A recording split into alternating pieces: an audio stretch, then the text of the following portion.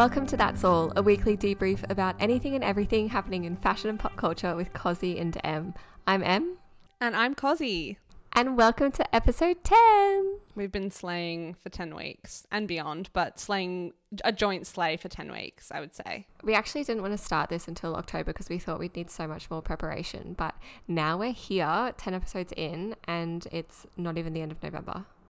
Yeah, who needs prep? We just have opinions and we speak to them. How has your week been? What have you been up to? What content can you rec for us? My week has been good. I spent the weekend just chilling. I watched my first season ever of The Crown, which we will get into a little bit later, which was mildly traumatizing. And I need to discuss it in further detail, which we will do. It's been good. I've been consuming quite a bit of content actually, so it was quite hard to narrow it down, which you know I always struggle with for my recommendation. But I'm going with a slightly different recommendation this week with a little YouTube video that really touched my little soul. I really loved it. It's Karlie Kloss's Life and Looks. So Vogue, as we know, but everyone else might not know.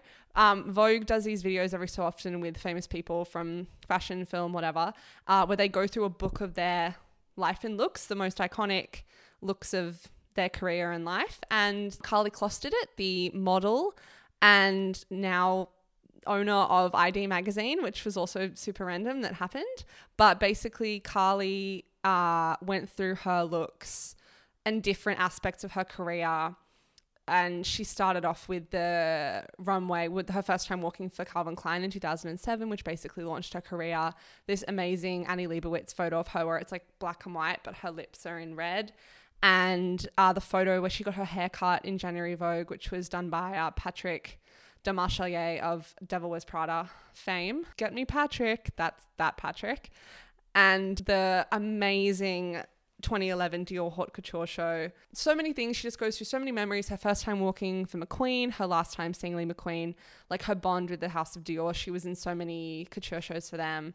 And they designed her wedding dress, which is so nice. And the iconic Victoria's Secret show, which was in the middle of the 1989 Taylor Swift era, for those playing along at home. I really enjoyed this. So it's only 10 minutes. It's not long.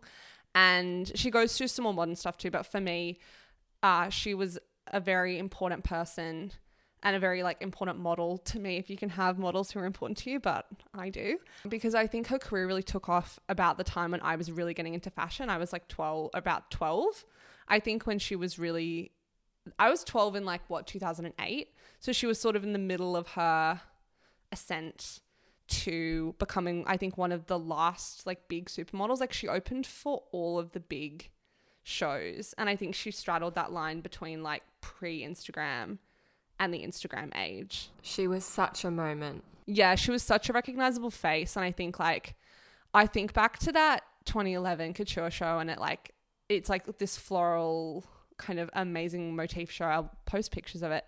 And that really stayed with me. And this she wore this, she opened the spring 2010 show in this amazing metallic trench, and she had her hair done like a kind of 1940s femme fatale, and she just looked amazing. And her bone structure is just off the charts. I just find her next level. She's impossible to look away from, especially in those early years. And it was really cool to hear all her stories and how because she was so young, and she tells the story of how she had her junior prom or whatever, and then the next week she was in Paris opening for Dior, and her prom dress was Dior. Oh my God, so she started that young. Yeah, she was so little. She was 15, I think, when she opened for Calvin in 2007. Some people are just born models. I know, and it took me back to I just remember I had so many pictures of her. The one that really stayed with me as well was the Marc Jacobs campaign for Lola, the perfume, which was the pink bottle with the flower on it, which I think one of the Fanning sisters then took over doing, either Elle or Dakota, but I think it was Dakota. Yeah, was it Dakota? Yeah, it was. But Karlie originated that, and I remember I cut that out of Grazia or whatever. I cut so many pictures of her out. I was obsessed with her. I love Karlie Kloss, regardless of the whole Jared Kushner, Taylor Swift meme of it all. She's independently of both of them, she's such a talent. And also she now owns ID, which I mentioned before, which is super random. She's pivoted to magazine ownership. Yeah, I saw that headline and kind of went, oh, is she just investing? But no, she fully owns it. She fully owns it now, which is so interesting. She was an investor in W Magazine. Yeah, which I didn't know. No, because they bought it out from Condé Nast, and it was like her, Kai Gerber, Lewis Hamilton, like a rogue list of people saving really this magazine. Random assortment. But you think if that's where her allegiance is, why is she buying ID? Maybe she doesn't invest in W anymore. Maybe she wants both. I don't know. Or maybe she's like a part investor in W. Like her funds went to like securing that, and maybe then once they secured it, it's now independently backed by other people, and then she now owns ID. But she likes the idea of owning a magazine. I mean, respect. I like the idea of owning a magazine, and ID's the coolest magazine. I also would love money to be able to invest in magazines. I would, you know what I would do? I would I would bring back Grazia as a weekly magazine, like how it was back in the day. I think we would both have thrived in the peak, in the magazine heyday. We would have both loved it. I think I basically did. That's like what I would buy so many magazines. I still have all my collages of like all the things that I made and stuff. It was actually all primarily Grazia. Grazia was absolutely fantastic back in the day. They did the best coverage. It just makes me really sad. Yeah, I think we both would have thrived. I feel like this is like when I watched The Devil Wears Prada, I'm like, you know what? I think I would have been okay. It could have been us. I probably would have had like a breakdown a week, but it would have been okay. Yeah, we would have had each other. We wouldn't have had shit boyfriends like Nate. We would have been I fine. literally was about to be like, I wouldn't have that asshole who makes a fucking cheese sandwich and just bitches and moans the whole time. I can't deal with him. Oh, there's like $10 worth of Jarlsberg in this. Like, shut up. No one asked you. No one asked you. Oh. Go and support your loving, wonderful partner. Get out of my face. Don't even get me started on the friends though. Do you think that Nate's worse or the friends are worse? I think Nate is worse because I think he has more of an obligation to be not unconditionally supportive, but just generally supportive. Just a little bit. Yeah. Just a tiny bit supportive. Yeah. That's fair enough. I can't get past the main girlfriend like taking the Marc Jacobs bag and then being really bitchy to Andy. She's like, this girl, I don't know this girl. After she takes the Marc Jacobs handbag and the Bang & Olufsen phone. Yeah. What was her name? Lily? Lily. Oh. You can't just mooch off your magazine friend and then get mad. No, exactly. The only friend that was good was the kind of like other guy friend who was the only one who knew what runway was. Yeah, the super gay-coded one, yeah. Yeah, he was gay-coded for sure. Yeah. I loved him. Even though they threw her phone around. That scene gives me so much anxiety. Every single time. I cannot imagine my can't. friends doing that to me. I cannot imagine my partner doing that to me. I cannot imagine No. being in that environment with just a bunch of antagonists. Grow up. Oh my God. Anyway, Emily, how was your week? What's your rec? I have had a real week, a real month. November is truly the Thursday of the year, and I feel like this year I'm just extra feeling that, and I needed something really light and maybe a little bit reflective this week. So I started listening to Dua Lipa's podcast. It's called At Your Service. It's produced by BBC, and she just interviews very cool people and celebrities like Esther Perel and Greta Gerwig and Billie Eilish. Fun. Just a lot of people who are kind of doing press circuits at that point in time. Right. But she just sits down with them and has a relatively candid chat. And I think she has whoa. the most beautiful voice. I've never listened to her voice. She literally just interviewed Tim Cook. I'm looking now. Yeah. What it takes to run Apple. That is so intense. Random list. She has interviewed Russell Brand. I did not listen to that episode. I will not listen to that episode. We will ignore that from... You know what's fun though about being a celebrity doing a podcast? Everyone will come on your podcast. Like everyone will talk to you.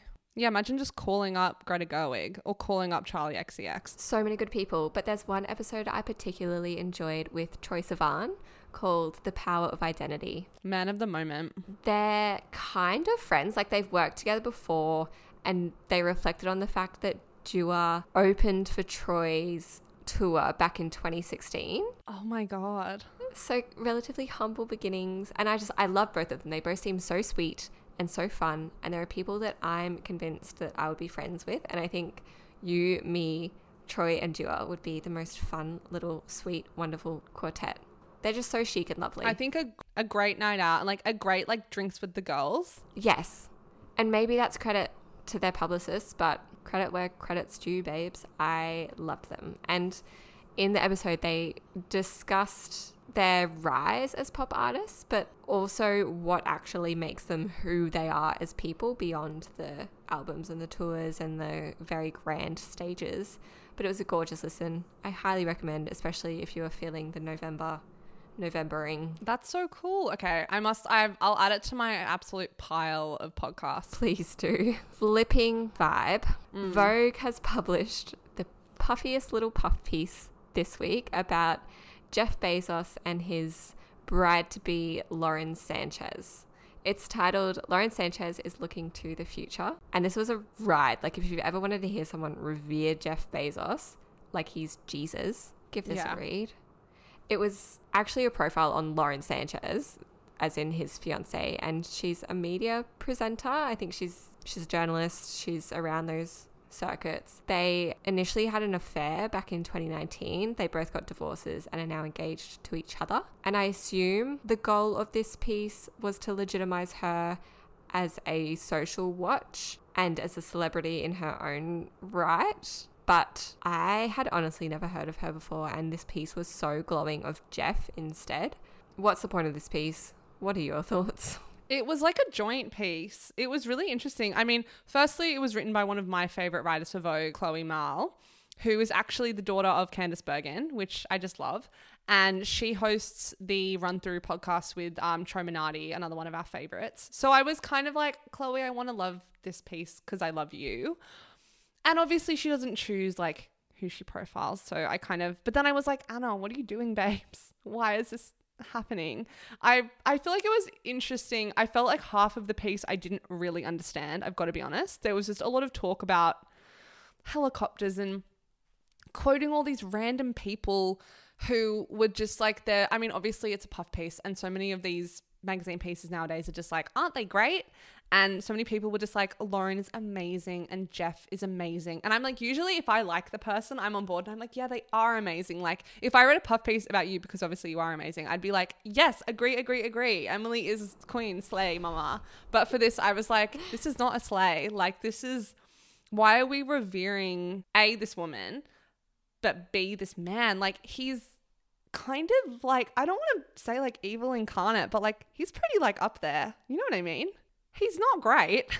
I feel like you can't really put a man on the cover and then just ignore all of the Amazon discourse from the past few years. Yeah. Especially because it's not old news. People are still talking about his hand and all of that.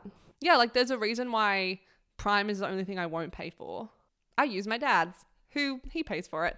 But whatever. But take that, Jeff. Exactly. But I did think it was interesting that they are, like, as you say, trying to legitimize her. They're trying to, you know what it is? You know what it reminds me of?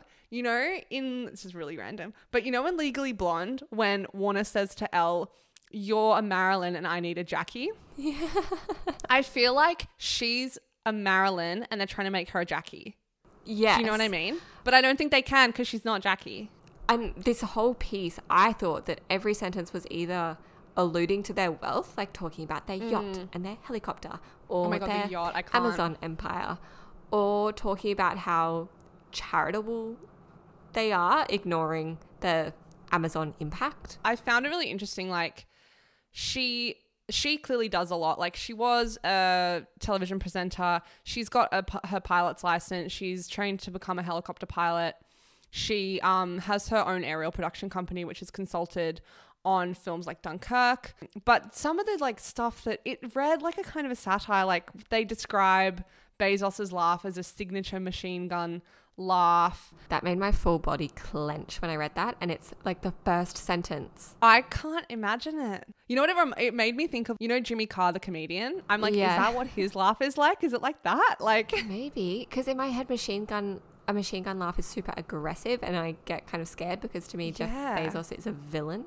He is a villain. He's like Dr. Evil. But they also compared him to Tony Stark, as in Iron Man, and that's when I was like, I hated that. Okay, we are too big for our boots. We need to sit down. His evolution from online bookseller to Tony Stark, titan of industry. I'm like, you know what Tony Stark did, to be fair, when like he started as Iron Man selling arms, but then you know what? He had a moral conundrum and stopped doing that. Do we really think that Bezos is going to have a moral conundrum and stop being evil? No. It was intense, and I loved that. So Barry Diller, and who's married to Diane von Furstenberg, who is one of Bezos's closest friends, they hosted the second engagement party for the couple. Barry Diller who's like this gajillionaire, there are a lot of rumors about him and his personal life. And he said that Lauren is a sparkler in Jeff's life. She's lit him up in the nicest ways. She's a great stimulant, I was like, if anyone describes me as a stimulant, you're done. Lauren also described Jeff at some point as a monster in the gym. And it was I know. So disgusting. So grossly glowing. So disgusting. And then there's like, did you read the bit where they're like, the phrase "love you to space and back" is a favorite saying of theirs? Yeah, I actually have no words for that. I just feel like it was a lot of legitimization and ignoring of like salient facts, but also ignoring the fact that they called it a love affair. And I'm like, it's not a love affair. They got caught cheating in the National Enquirer. It wasn't a fair affair. He got blackmailed about it. Yeah, it broke up his marriage. And so then, the National Enquirer revealed that Bezos had an affair with Sanchez, and it had lasted for months. They got together in the aftermath of his divorce. But I think that Bezos's ex-wife Mackenzie is fascinating. I want someone to do a fucking Vogue piece on her. She is so cool. I don't want to hear about Jeff Bezos's helicopters. No. I want to hear about Mackenzie giving all of her money to charity. She's given 17 nonprofits money just this year. The gifts have totaled $97 million, and they range from $1 million to $15 million. Half of the charities focused on early childhood education and early childhood development. She's now given more than $14.1 billion away since 2020.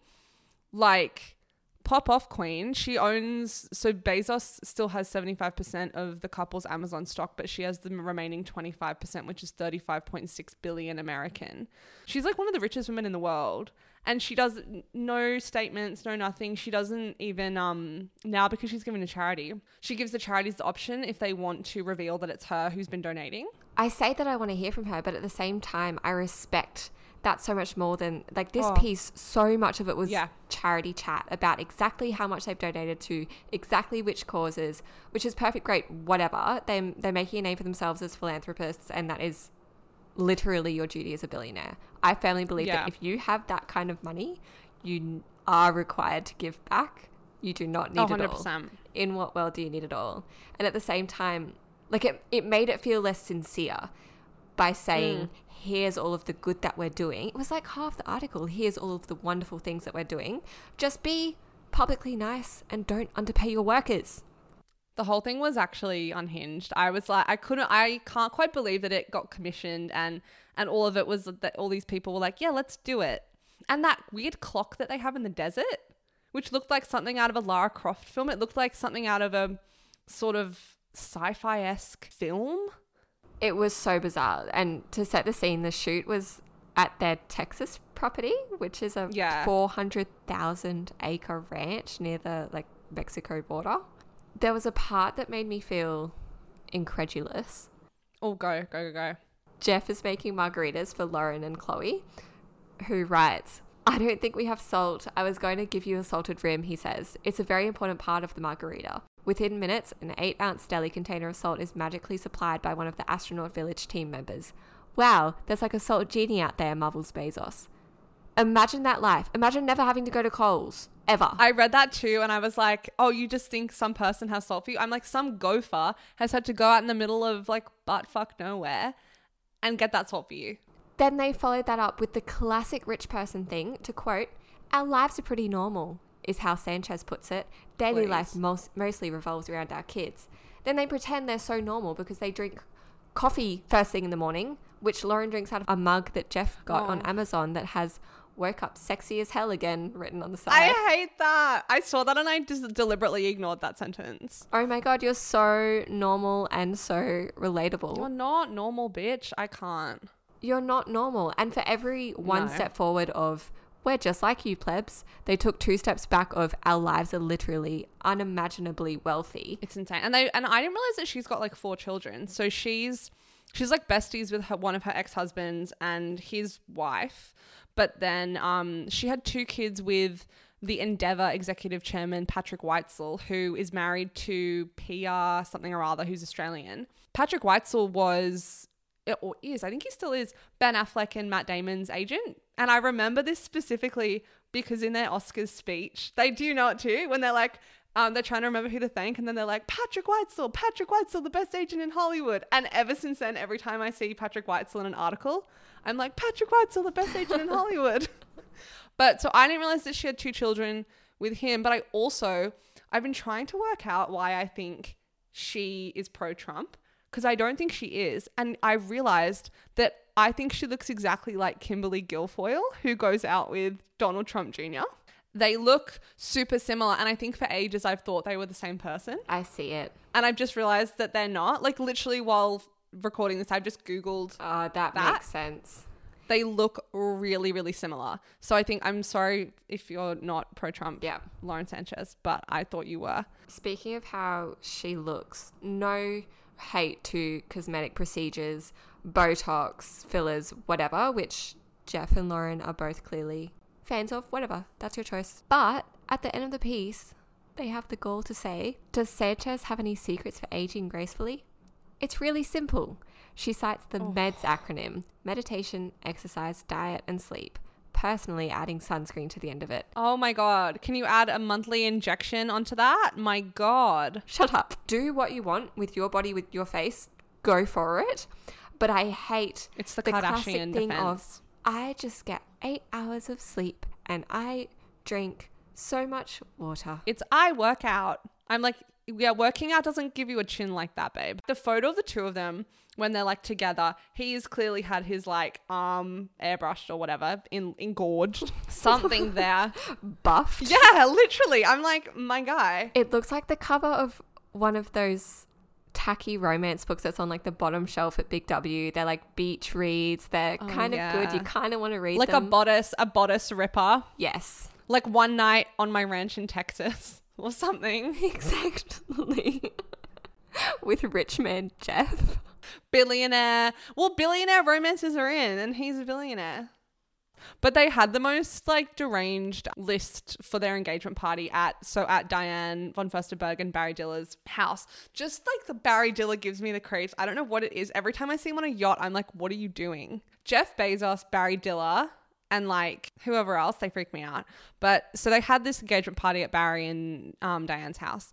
And Oprah, it's Oprah. Oprah's the third person who I think I think she's secretly a terrible person. I think she's like Ellen. So Oprah was there, Salma Hayek Pinault was there, Barbara Streisand, Kris Jenner, Corey Gamble. Like, what is Corey Gamble doing there? He's a glorified +1.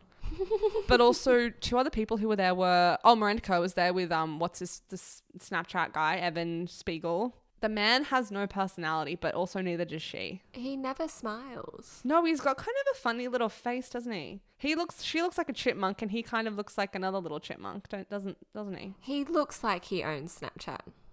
Can you imagine how mad he was when Kylie Jenner was like, Snapchat's over, and then the stock plummeted? You don't own Snapchat, Kylie owns Snapchat. But anyway, sorry, they were all there. But also randomly, Robert Pattinson and Suki Waterhouse were there. Who was having that conversation? Like, who is talking, like, what is Robert Pattinson talking to Jeff Bezos about?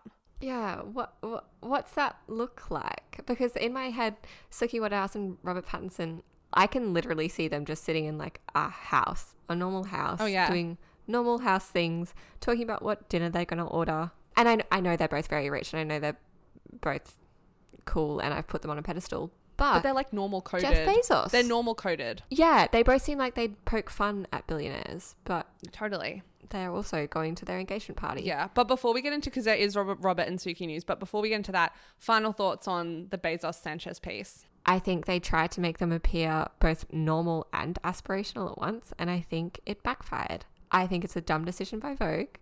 I don't think that they should have run with that piece. I don't think it serves a purpose, especially amongst young readers. Like, it feels like they've just kind of alienated anyone under the age of 30 in a time when we are mentally standing against billionaires because we just don't understand why they exist, but we do understand that you cannot ethically be a billionaire. Yeah. Jeff Bezos, of all people, has not gotten there ethically. So I just think it's such a bizarre piece. What about you? Yeah, I agree. I think they've tried to make it relatable, realized halfway through you can't make it relatable, and then leaned in. And I think, as you say, like, yeah, anyone under the age of 30, I think has a real or will have a real issue with this piece, but that demographic is the future of magazines and the future of, you know, institutions like Vogue. And if you're alienating those people, it's not ideal. And I wonder what the younger staff at Vogue think. Like, I wonder what our friend Jose Corrales Unzueta thinks. What does he think about this? What are other people, like, what does Irene Kim think about this? What does Liana Satenstein, doesn't work at Vogue anymore, but like, what do they all think about this? Like, I'm intrigued. What are the conversations in those offices? I know that they report on people who are famous for being famous and famous for being wealthy all the time. But there's different, because being famous isn't unethical. It's just like, whatever. Being famous for founding one of the most infamously unethical companies is a bit questionable. Maybe we don't put him on the cover of Vogue. And I wonder if like Anna was pressured. Is there like advertising stuff at play here? Are they close with people who are big in Condé Nast? Because it's all kind of, I feel like if you're a billionaire, you know all of those people. I'm like, I wonder if that was a conversation, but then I'm also like, Anna doesn't seem to be the kind of person who could be pressured, but we don't know. Like, money does talk in magazines, but it feels a bit naff for me to say, well, obviously he paid for a profile of his bride. Like, that seems ridiculous. Yeah. But I just don't understand what the other motivation would have been. What's the goal? Yeah, I think it's definitely like a legitimization, a kissing of the ring, if you will. But yeah, I didn't need it, to be honest. I really didn't need it this week. But I did need this news, which made my little heart sing this afternoon. Suki Waterhouse, actress, singer, all-round beautiful woman, an icon, she's announced her pregnancy. There's no alleged about it. Babe's got a bump. She announced on stage at the Corona Capital Festival in Mexico, she said, I thought I'd wear something sparkly today. She's kind of wearing like a mini sparkly dress. She says, I thought I'd wear something sparkly today because I thought it might distract you from something else I've got going on. And then she opened her jacket and like gestured to her stomach. And then she said, I'm not sure if it's working. She's got a bump, so she's pregnant. That's such a nice way to announce it as well. I think it's just casual. She's doing what she does. I wondered, did you see, because there were paparazzi photos recently and she looked preggo but I was like, is it just the way her jacket is falling? Like, you know when you put a jacket on sometimes and the zip goes weird? I thought it was a zip moment. And I hate doing that. I hate looking at female celebrities and immediately going, oh my God, are they pregnant? It's so annoying. Oh no. I do it. I did it. I felt so bad. But I fucked up. I did it at the Met Gala when I saw Karlie Kloss. I was like, she looks so pregnant. And then I was like, God, am I just like a terrible person? Like, because I'm so used to seeing her being stick thin. And then she actually was pregnant. So I gave myself a pass for that one. Same with Rihanna when she announced her second pregnancy fairly soon. And my immediate thought was, no, she's not pregnant. Don't think like that. That's so silly. And then she was. Yeah, I think I'm like, no, she just had a burrito or something. It's fine. Yeah. But it's so exciting. And they've been together since about 2018. But Suki cancelled her appearance in Australia she was supposed to play in Laneway in 2024 due to personal reasons. So methinks that might be due to the baby. And it also makes me really glad that I didn't get tickets because I was so salty that she wasn't doing a sideshow. Yeah. So I was like gonna go, and then now I'm like, thank God I didn't do that. Yeah, they've been together since like 2018, but they only debuted on the red carpet at the Met Gala this year. So they've been notoriously quiet on the like couple front. You just see them being candid. And she's having a really like good time of it. She was in Daisy Jones and the Six earlier this year. Did you watch that? I did. I loved it. I feel like the song Honeycomb is going to be on the top of my Spotify Wrap this year. Oh, there is a real chance of that happening. I wanted them to tour. Imagine if they toured. Me too! I would have been front and center of that mosh had they toured. 1000%. Even if they still do tour, I'll go.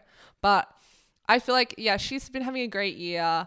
I've loved her since she used to date Miles Kane, who was Alex Turner's best friend. And yeah, thank you. Yeah. Last Shadow Puppets. Emily's just done like a love heart, on our FaceTime. But she was looking a lot rounder in the face back then. So I'm wondering, anyway, not to like comment on people's buckle fat, but they dated and I've always thought she was so cute. And then she was photographed with Bradley Cooper in those cursed images.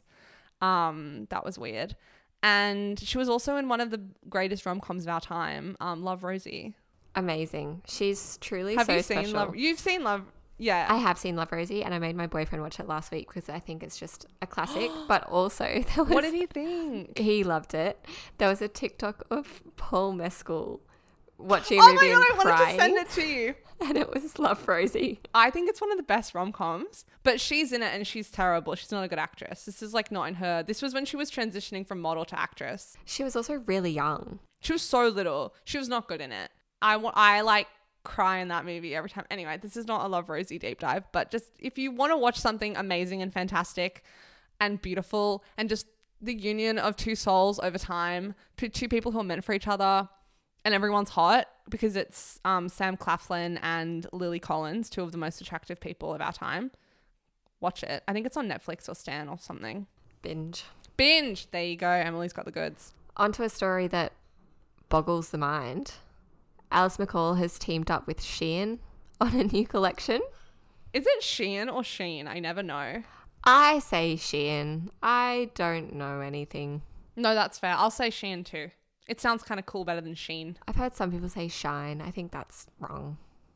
I won't entertain that. Shine.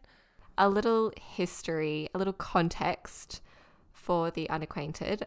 Alice McCall was a huge Australian brand. It launched way back in 2004 and rose to fame quite quickly, became one of those celebrity coveted brands back when that meant a lot. She was huge and very successful. They went into voluntary administration in November 2020.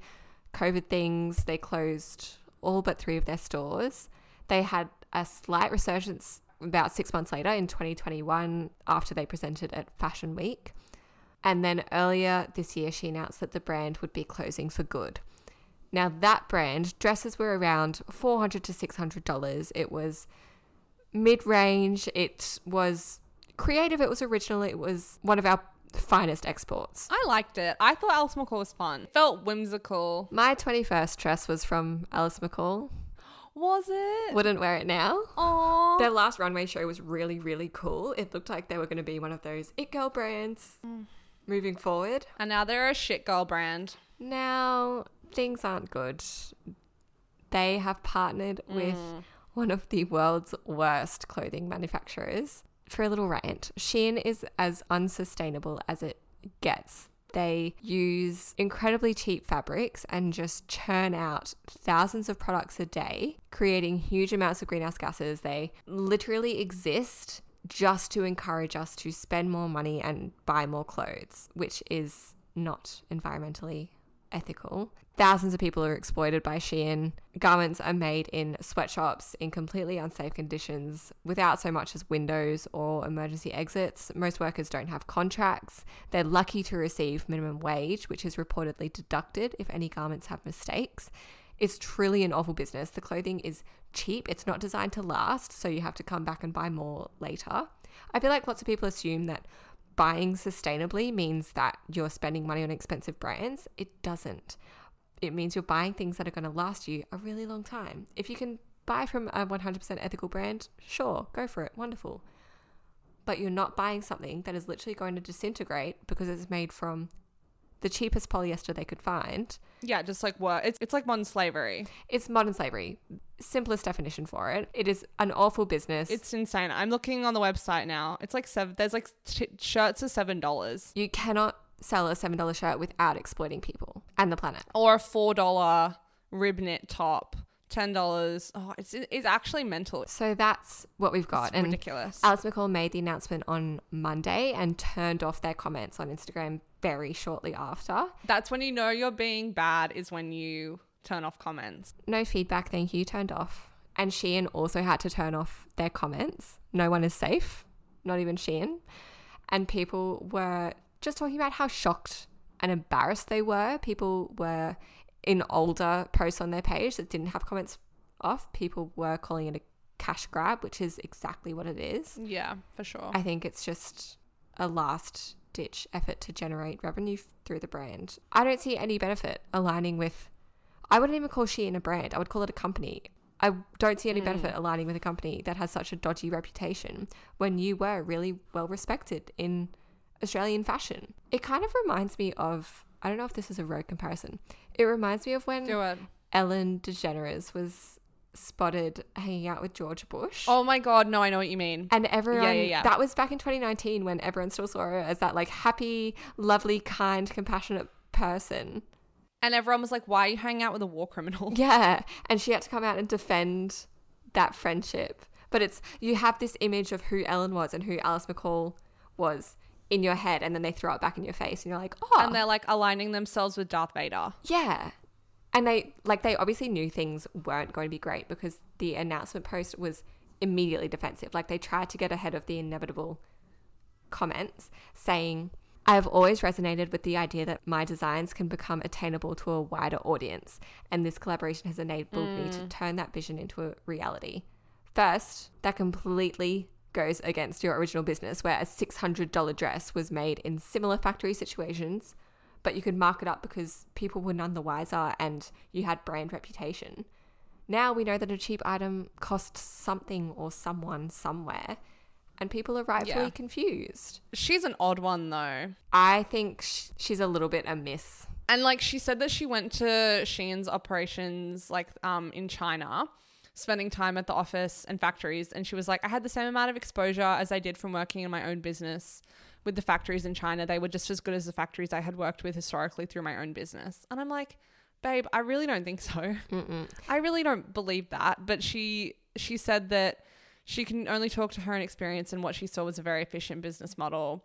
She's a designer in her own integrity, writing a narrative with Shein. And she also responded to the backlash, saying everyone has a right to express their views. I'm just very much focused on the launch of this collection, which I truly believe in. And she commented on Instagram, which has now been deleted, saying she did her due diligence before collaborating with Shein, saying ensuring my garments have been made ethically is important to me, which is why I did my due diligence before entering into this partnership. It just like doesn't ring true. And or even like, I like the theory of it if it was with another, like if it wasn't with Shein. I'm like, making a brand more accessible to everyday people, fantastico. And like, even the description of it sounds great if you just take out the Shein part. The collaboration will feature McCall's signature romantic style, albeit at much lower prices. The press release teasing the collaboration describes it as pop pastels, floral prints evocative of an English garden, a nod to 70s Italian lingerie, Art Nouveau inspired lurex jacquard pieces, sequined mini dresses, toile de jour prints, and Marie Antoinette inspired ruffled off the shoulder mini dresses. I'm like, to me, that sounds fantastic. Yeah, the words sound good. But then once you put it together with being like, oh, it's with like the Darth Vader of the fashion world, thousands of people are getting exploited, and you are not taking on any criticism or just like not even recognizing that it's kind of a bad idea. Like, who's advising you? And also, what the hell? Your business has closed. Yeah. No one asked you to do this. Like, it feels like rock bottom. No. I would be so ashamed as a designer to brazenly align myself. Not just myself, but a previously very well-respected brand. It's not like Alice McCall was trashy. It wasn't rubbish. No. But she's put it on that level now that she's collaborating with Shein. Like, it's just a really misguided decision. It's like the Naomi Campbell Pretty Little Thing and the Kourtney Kardashian Boohoo. It's the same thing. I don't get it. Alice McCall is also allegedly a bit of a character. She was reportedly a voice in the anti-vax movement during COVID. She's from Byron, pretty standard. But in 2022, she posted on Instagram a conspiracy theory that the government was controlling the weather. Oh, cool. Yeah, as you do. As you do. She included a screenshot of a flight radar where there was one plane that was flying back and forth over like the Northern Rivers area, Byron, Lismore, that sort of thing. But that was actually during the really bad floods that hit that region. I was about to say, year. was it the floods? It was the floods. So these not to laugh when I say the word floods, but I'm like, did she just think that a plane flying back and forth is insane when there's floods going on? So she thought that they were dropping chemicals over us all, and you're kidding. The plane was actually out taking photos and assessing damage affected areas, which is really standard practice during natural disasters. And the company that operated that flight received hundreds of threats, even threats to specific pilots. And they had to come out and say that they did not, in fact, seed clouds. She also allegedly claimed that the government has developed a quote-unquote climate bomb. What? A climate bomb. And did she say that like on the internet? She said that on the internet recently, in the past 2 years. So wow. No wonder her brand shuttered. Crikey. I think we expected too much from Alice McCall, but I also think that we forget that expensive brands and brands that have been around for a while don't necessarily have better ethics. And I think that's where most of us are confused, because if your expertise and your money weren't going towards quality production and minimizing your impact before, what were we paying for? And now we see what we're paying for, which is unethical clothing production. And that's it. We're not paying for those stories anymore. Well, she also owes $1 million to creditors. Did you read that? I reckon this is a way of paying it back. We're getting the moolah. It's a really disappointing downfall, I think, of what was a very cool brand. Yeah, it's really tainted it. Not that I own anything Alice McCall or like anything like that, but like a legacy Australian brand where it's really difficult to make a name for yourself and a reputation. And she was like, everyone knew the name, and now she could have faded off nicely into obscurity and, you know, done something else. She didn't have to continue in fashion. She could have branched out. She could have done something else, whatever. And she's chosen to go down this kind of path of sort of no return, really. And we didn't previously have such a bad taste in our mouths, and now we do. No. And it's like, how can you come back and be taken seriously as a designer once you've collaborated with people who are actively avoided by the wider, like, fashion community? Exactly. And community generally. It's like people just know not to shop there. Like, it's the fastest of fast fashion. It's the bullet train of fashion. And there, basically at any given time, there is a lawsuit involving Shein and involving unethical labor practices. So we're not just talking about, but they're using manufacturing practices that contribute to global warming. No, they are harming people, literal people. Yeah. Nah, it's fucked. So anyways, I need to come back to the fact that you hadn't watched The Crown before.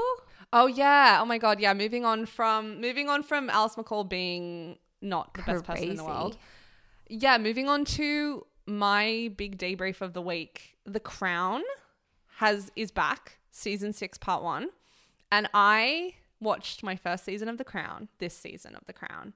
Yeah, I've never watched it before. I had just assumed, because I see you as like a royal girly, you know what's going on. I'm a royal girly, 100%. And you're also a TV girly. Yeah. Oh, it basically coalesces all of my interests of television, royals, history, hot people, and like every English actor ever. And like great cinematography and wonderful people. And I just never got into it. And it's kind of like wanky because I just felt like I knew everything about the royal family. So when I started watching it, I was like, well, this is boring. I know this. I know what happened here. And I just felt like there were and I find this with sometimes with true stories that I know quite well. If it's not a differently trodden path, I'm like, I know the stakes. When I started watching the first season and it was like King George coughing, I was like, well, he's going to die in 5 minutes and Lizzie's going to become queen, isn't she? And then this is going to happen and then da-da-da. And I felt like I couldn't connect to it because I just knew what was going to happen, which seems kind of terrible. And all my friends were like, well, I didn't know about this and I didn't know about that. And I'm like, well, I sort of knew all of this. Like the only thing I didn't know from the first few seasons was the story of Prince Philip's mother, Alice, which was like, you know, when she comes and she was like the nun who was super poor and she had all like really horrible mental health problems because she got put in a sanitarium, which was horrifying. That was the only thing I didn't know in the early seasons. But everything else, like everyone was like, I can't believe that Princess Margaret nearly married that guy. And I'm like, can't you?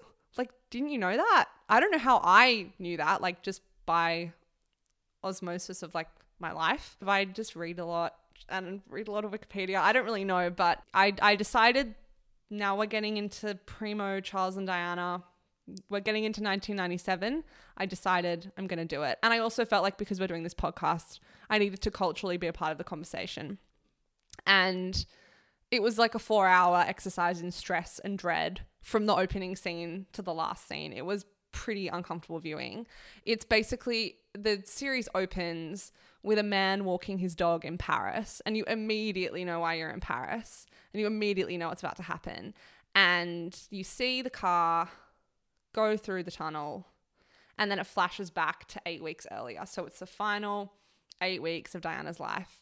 And if this is a spoiler to you, I admire you, and I would like to know that kind of peace in my life. I was about to say, no spoiler alerts because it's history. And this is why I don't watch The Crown, because it can't be spoiled because it all happened, okay? And so I found it really, really stressful. I watched it all in one night. Probably shouldn't have done that. I thought really great. My note here is great performances, but just what a shit time. Which is basically how I felt about it. I thought Dominic West felt quite miscast as Charles. He does the job well enough. He's very good at playing a wounded aristocrat who's done the wrong thing. Yeah. What is it? Life imitates art? Yeah, art imitating life. Because he also... I can't even say it's alleged.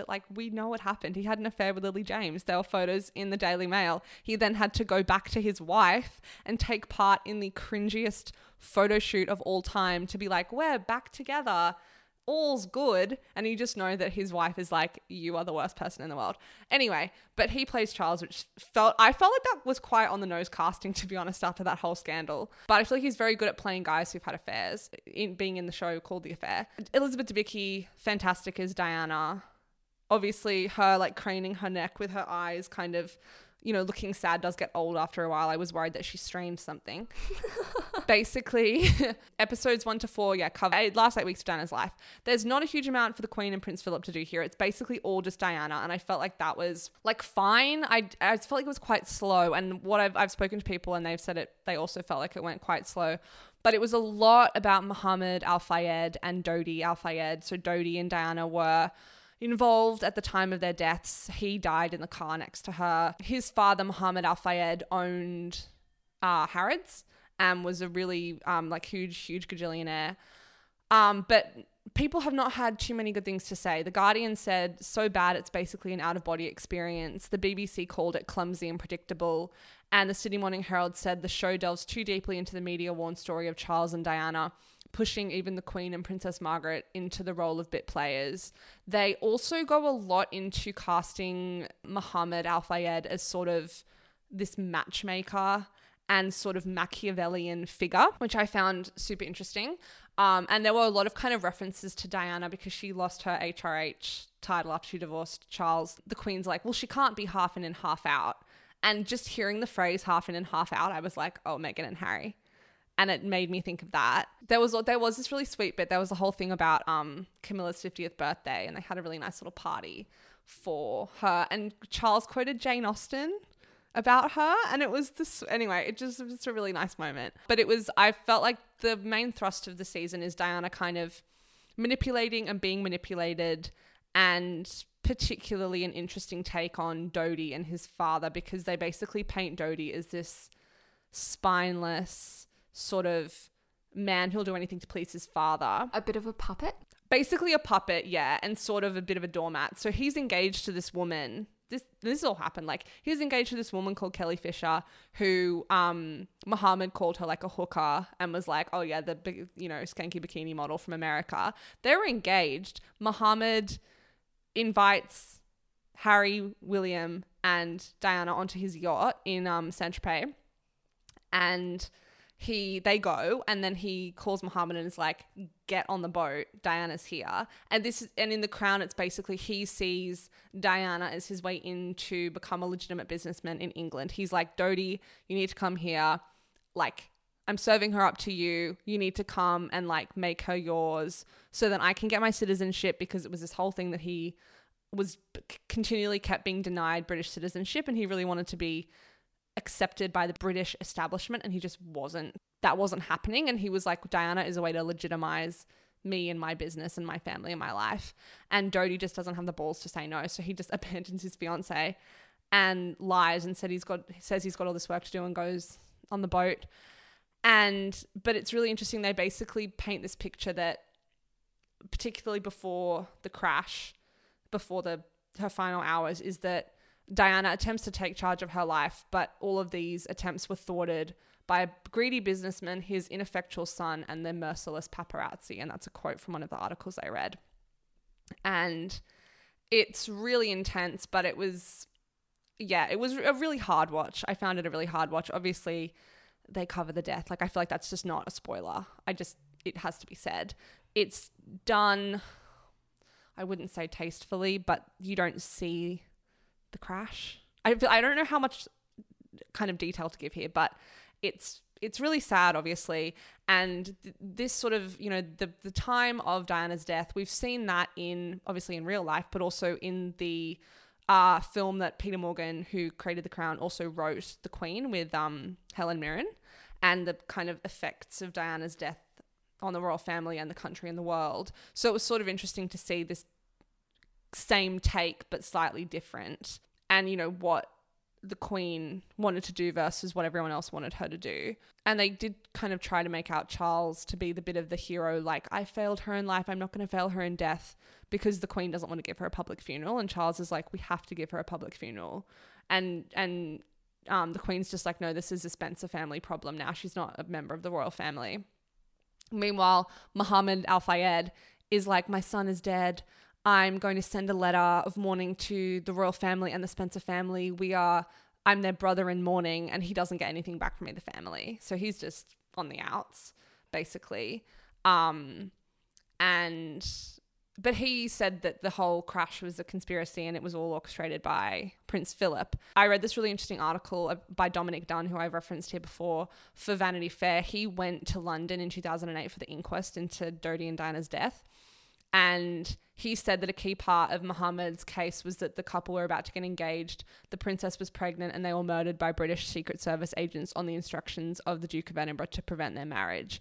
Al Fayed claimed that Prince Philip was a Nazi racist and called him Frankenstein. He also claimed that Prince Charles had conspired with his father and his Dracula family, in quotes, to murder Diana so that he could marry Camilla Parker Bowles. He called the deaths slaughter, not murder. And he just goes on and says basically that everybody was involved. And then he also said on the stand, Al Fayed ungraciously described his son's former fiancée Kelly Fisher as a hooker and gold digger.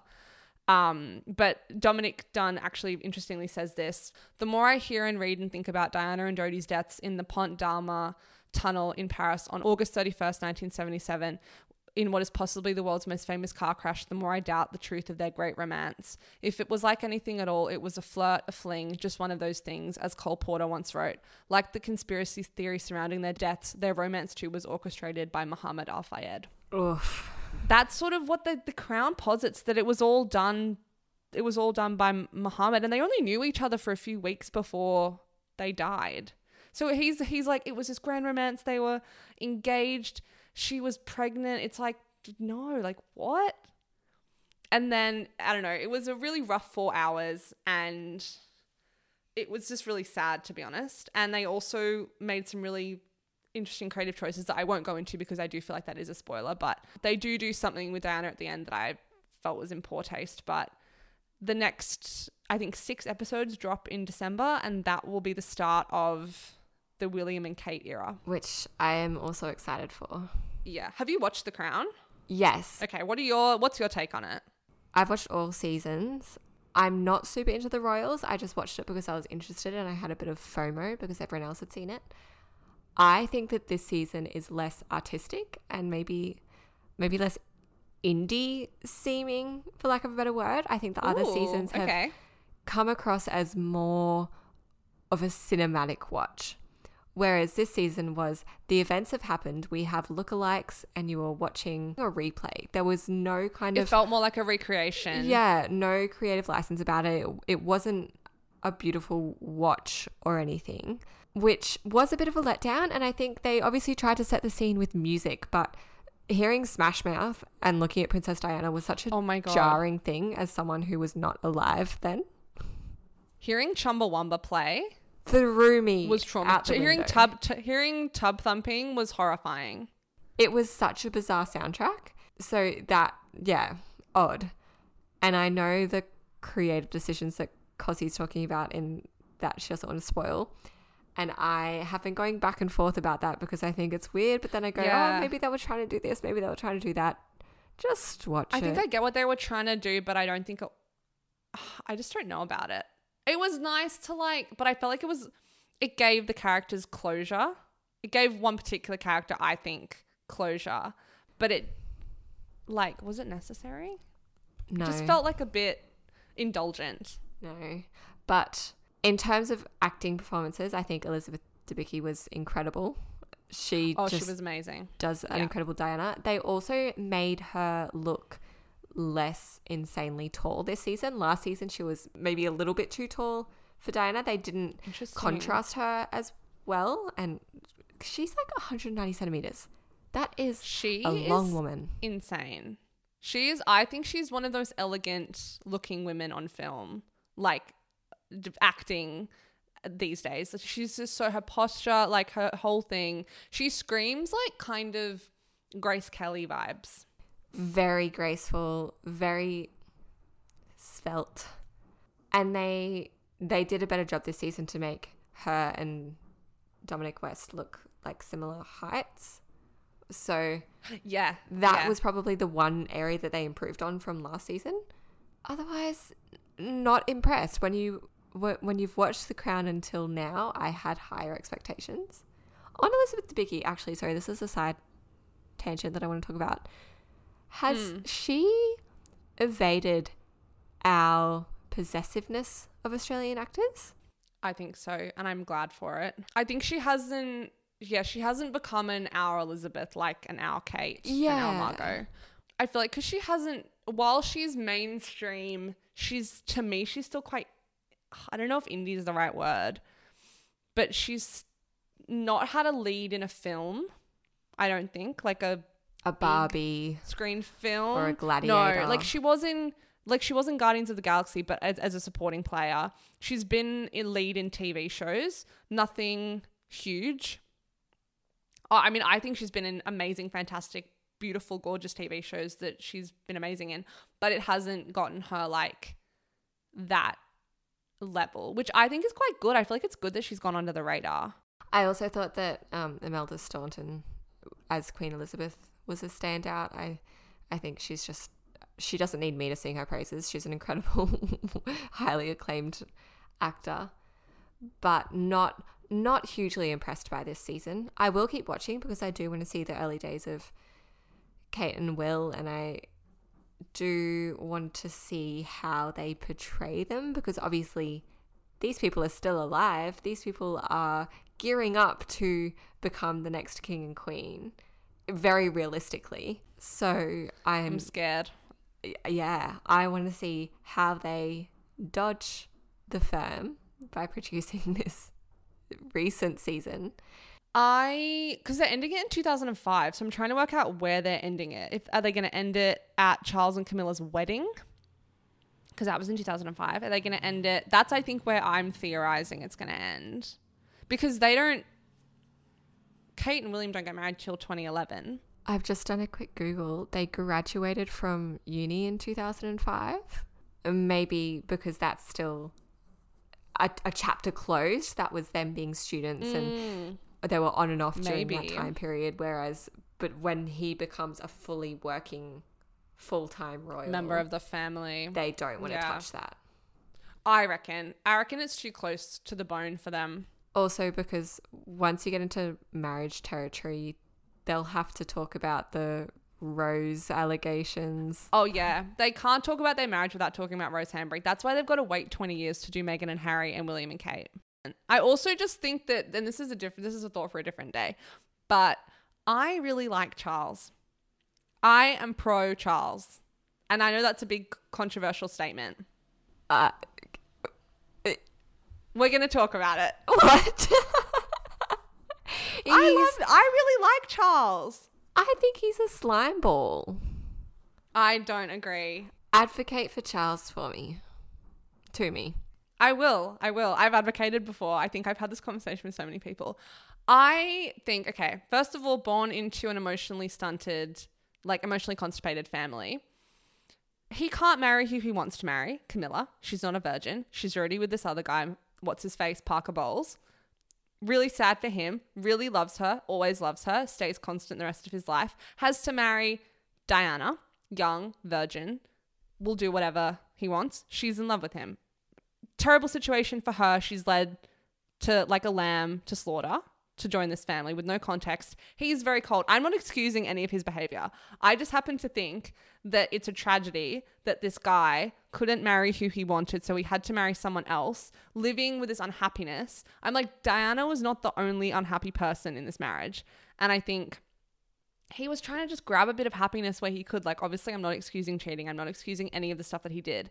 But I just happen to think that he just loved this person who he couldn't be with. I think it's a real, like, I'm being dead serious. I think it's a real tragedy. And I think that it's also a tragedy what happened to Diana. She was not prepared. No one gave her any information. The royal family are obviously fucked. They just were like, well, you can just go and do this and we don't talk about anything, and there's, you know, just do your thing, just have the baby, have the heir, have the spare, you're done. Don't be in the spotlight, do whatever. And he obviously wasn't helpful in any sense because he was just so unhappy and all he wanted to do was to be with Camilla and he couldn't be with her. So of course he was just wanting to have an affair with her. And then Diana, of course, had her affairs and did the thing too. But I just feel really sad for him. I feel really sad for her. I feel sad for both of them, but I just think I can feel sad for both of them, and I can feel happy that he finally got to marry Camilla after like 40 years of loving her from afar. And that's my spiel. And also he loves the environment and is very into sustainable farming. And yeah. I think you're a very empathetic person. Thank you. I think I feel too much. I do feel that. I just think it's really sad that he was just this guy who was born into this family and he couldn't be with the person he loved, and he had to be with this other person who he didn't love, who he also treated like shit. I'm not saying that he didn't do any of that, like the whole whatever love is and all that crap. But also, kind of, this is also controversial, I'm sick of everyone just acting like Diana was just like this like limp doll who did whatever. I'm like, she also had her agenda. She was also a fully formed person who had her own thing. He manipulated, she manipulated. They both did things. It mainly just boils down to it's rotten luck he couldn't be with Camilla. None of that excuses any of his behavior or any of the decisions made. But I just think, again, like history would be different if they'd been together. Speaking about other British men who we like, can you please run us through Harry Styles news? Yeah, this is one that I actually don't like him anymore. Charles is in, Harry's out. So Harry Styles has cut all his hair off, which has been sort of dividing the internet a little bit. So we got a glimpse of this when he was at a U2 concert with his girlfriend, Taylor Russell. We love Taylor Russell. We stand Taylor Russell in this house. So yeah, he chopped all his hair off and the internet was very confused. And then he officially debuted his shaved head while a London launch party celebrating his brand, Pleasing's new fragrances. And the photo was debuted on Vogue magazine's Instagram and Pleasing's Instagram as well. And people were very confused and shocked. And I don't really like it personally. I don't really like a buzz cut generally. It doesn't really matter who it's on, if it's on Harry Styles or if it's on like anyone really. I personally just don't really like the style. So I don't love this. And I think it's interesting that he has done this, that he's shaved off like his most recognizable feature. Yeah, it's the one that made him famous. It's newsworthy because he's always been known for his mop of hair that all of the girls swoon over. It's like, yeah, girls get the girls. Think the Beatles bowl cuts in the 60s. Yeah. It's huge. An iconic haircut and he's buzzed it all off. So it is newsworthy. Yeah. It's a big deal. Trust us. 100%. And I think it's a big deal. And there's also a lot of theories that he's actually bald and that he's been wearing a wig or a kind of a hairpiece or toupee or whatever you want to call it for a while. I've been sent quite a few TikToks by my friends about this. And to be fair, like his hairline has changed quite a bit over the years if you look at photos of his hairline from like 2013 to now. So it is interesting to actually look. I don't know if he's bald or not. Either way, he doesn't have any hair anymore. Yeah, I can't imagine him wearing a toupee because he throws his head around. I feel like it would have come out. We would have known if it had been a thing. But he debuted his shaved head at this fragrance party because he now has a fragrance, because every celebrity in life has to have a fragrance. And there's 3 scents. 4, I'm sorry. Bright, hot, closeness, and rivulets. which are like the thirstiest. I don't know. They're very thirsty though. They're very like sexual. I find this so funny because people assume that Harry Styles is genuine because his shows are based around interacting with the audience. So you think you know him, you think you see him, but then this feels like the most disingenuous thing. Just going, here's a fragrance. Harry Styles probably hasn't even smelt what it is. His nail polishes look pleasing. He's probably never seen them on a nail, but he's just so happy to put his name behind it. The nail polishes was so crap though. It's such a funny decision. The nail polishes were shit house. Yeah. They were like these weird pastels. They felt very weird. I feel like the whole thing is kind of odd. Like I would have thought if anything he'd do clothing, which I think he has done in the past with Pleasing. But like it's just like sweatshirts and stuff. Like it's not anything proper. I would have thought he would have done like a line. Like you would have done what Kylie did with Kai. Yeah. He would have done a Harry thing. Like he did something like that with Gucci. He did a Gucci t-shirt a few years ago because I remember I really wanted to buy it, but I didn't. Obviously because it was ridiculous. But I would have thought he would have done like a capsule with Gucci or something. And he's done this and it just feels a bit weird. It feels like he's trying to rebrand. The hair, this whole thing, is he rebranding? What's he doing? Yeah, because he's finished touring. He's moving on to something a little bit different. Is there an album in the works? We don't know. This is kind of the most private time that he's had in a long time. Some people speculated that he shaved his head because he's getting hair plugs. Oh, really? Like a transplant. He's off to Turkey for a little trip. Yeah, so we'll see if any paps are in Turkey. Let us know.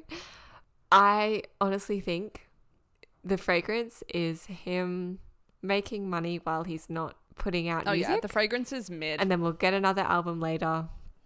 Yeah, we'll get another album later and the cycle will continue. I don't think there is anything real to talk about with... I want to believe otherwise because he seems like someone who could do something really cool, but it's just a fragrance and it's... Yeah. But okay, most important question of the episode though, do you think Harry's bald? Secretly bald? No, I don't think so. I think he's going bald. He's almost 30 and... No, he's not 30 because he's only like, I calculated it's particularly how old he is, older than me. He's almost 30, isn't he? He's 20... Oh God, he's 29. Yeah, I think he's going bald. I think he's just at that age. I have been noticing that in men who I like went to school with and stuff at that point where you see them and you go, oh, we've got a couple more centimeters of forehead going on here. Yeah, I don't want to say it, but a few of my friends have that too, but lots of them do the buzz cut. It's like a rite of passage. Yeah, I agree. And it's very Sinead and if you do it as a girl, it's very Sinead O'Connor. Exactly. And I think Harry Styles, he wasn't going to do it while he was touring because his hair is his thing. He couldn't have done that. And now he's gone, it's safe. I agree. It's safe. New chapter. And I also think that hairstyle changes have been really significant for him in his career. Like when One Direction was finished and then when he did Dunkirk and he cut his hair off. And I remember I got the magazine, I think it was Another Man. I still have it actually. And it was a big photo spread when he had the really long, like angelic hair. And he had it really long and he did half the photo shoot with the long hair. And then there was a photo of him cutting his hair and it was a recreation of the Mick Jagger photo from the 60s. And I remember seeing it and I was like, my mind is blown. Like he's got shorter hair. It's not the same hair from One Direction. I don't know what to do with myself here. And that was the start of his, I'm finishing as One Direction. I'm moving on upwards in the world, in the stratosphere. And that was when he got Dunkirk, which, and it just makes me think he really should have stayed a supporting player for way longer than he was because he really did the movie star thing way too prematurely. And I feel like we've all moved on from that way too quickly because that was a real crap time going from Dunkirk, which he was great in, to what was it? Don't Worry Darling, and then to My Policeman, which I never saw, but yeah, no.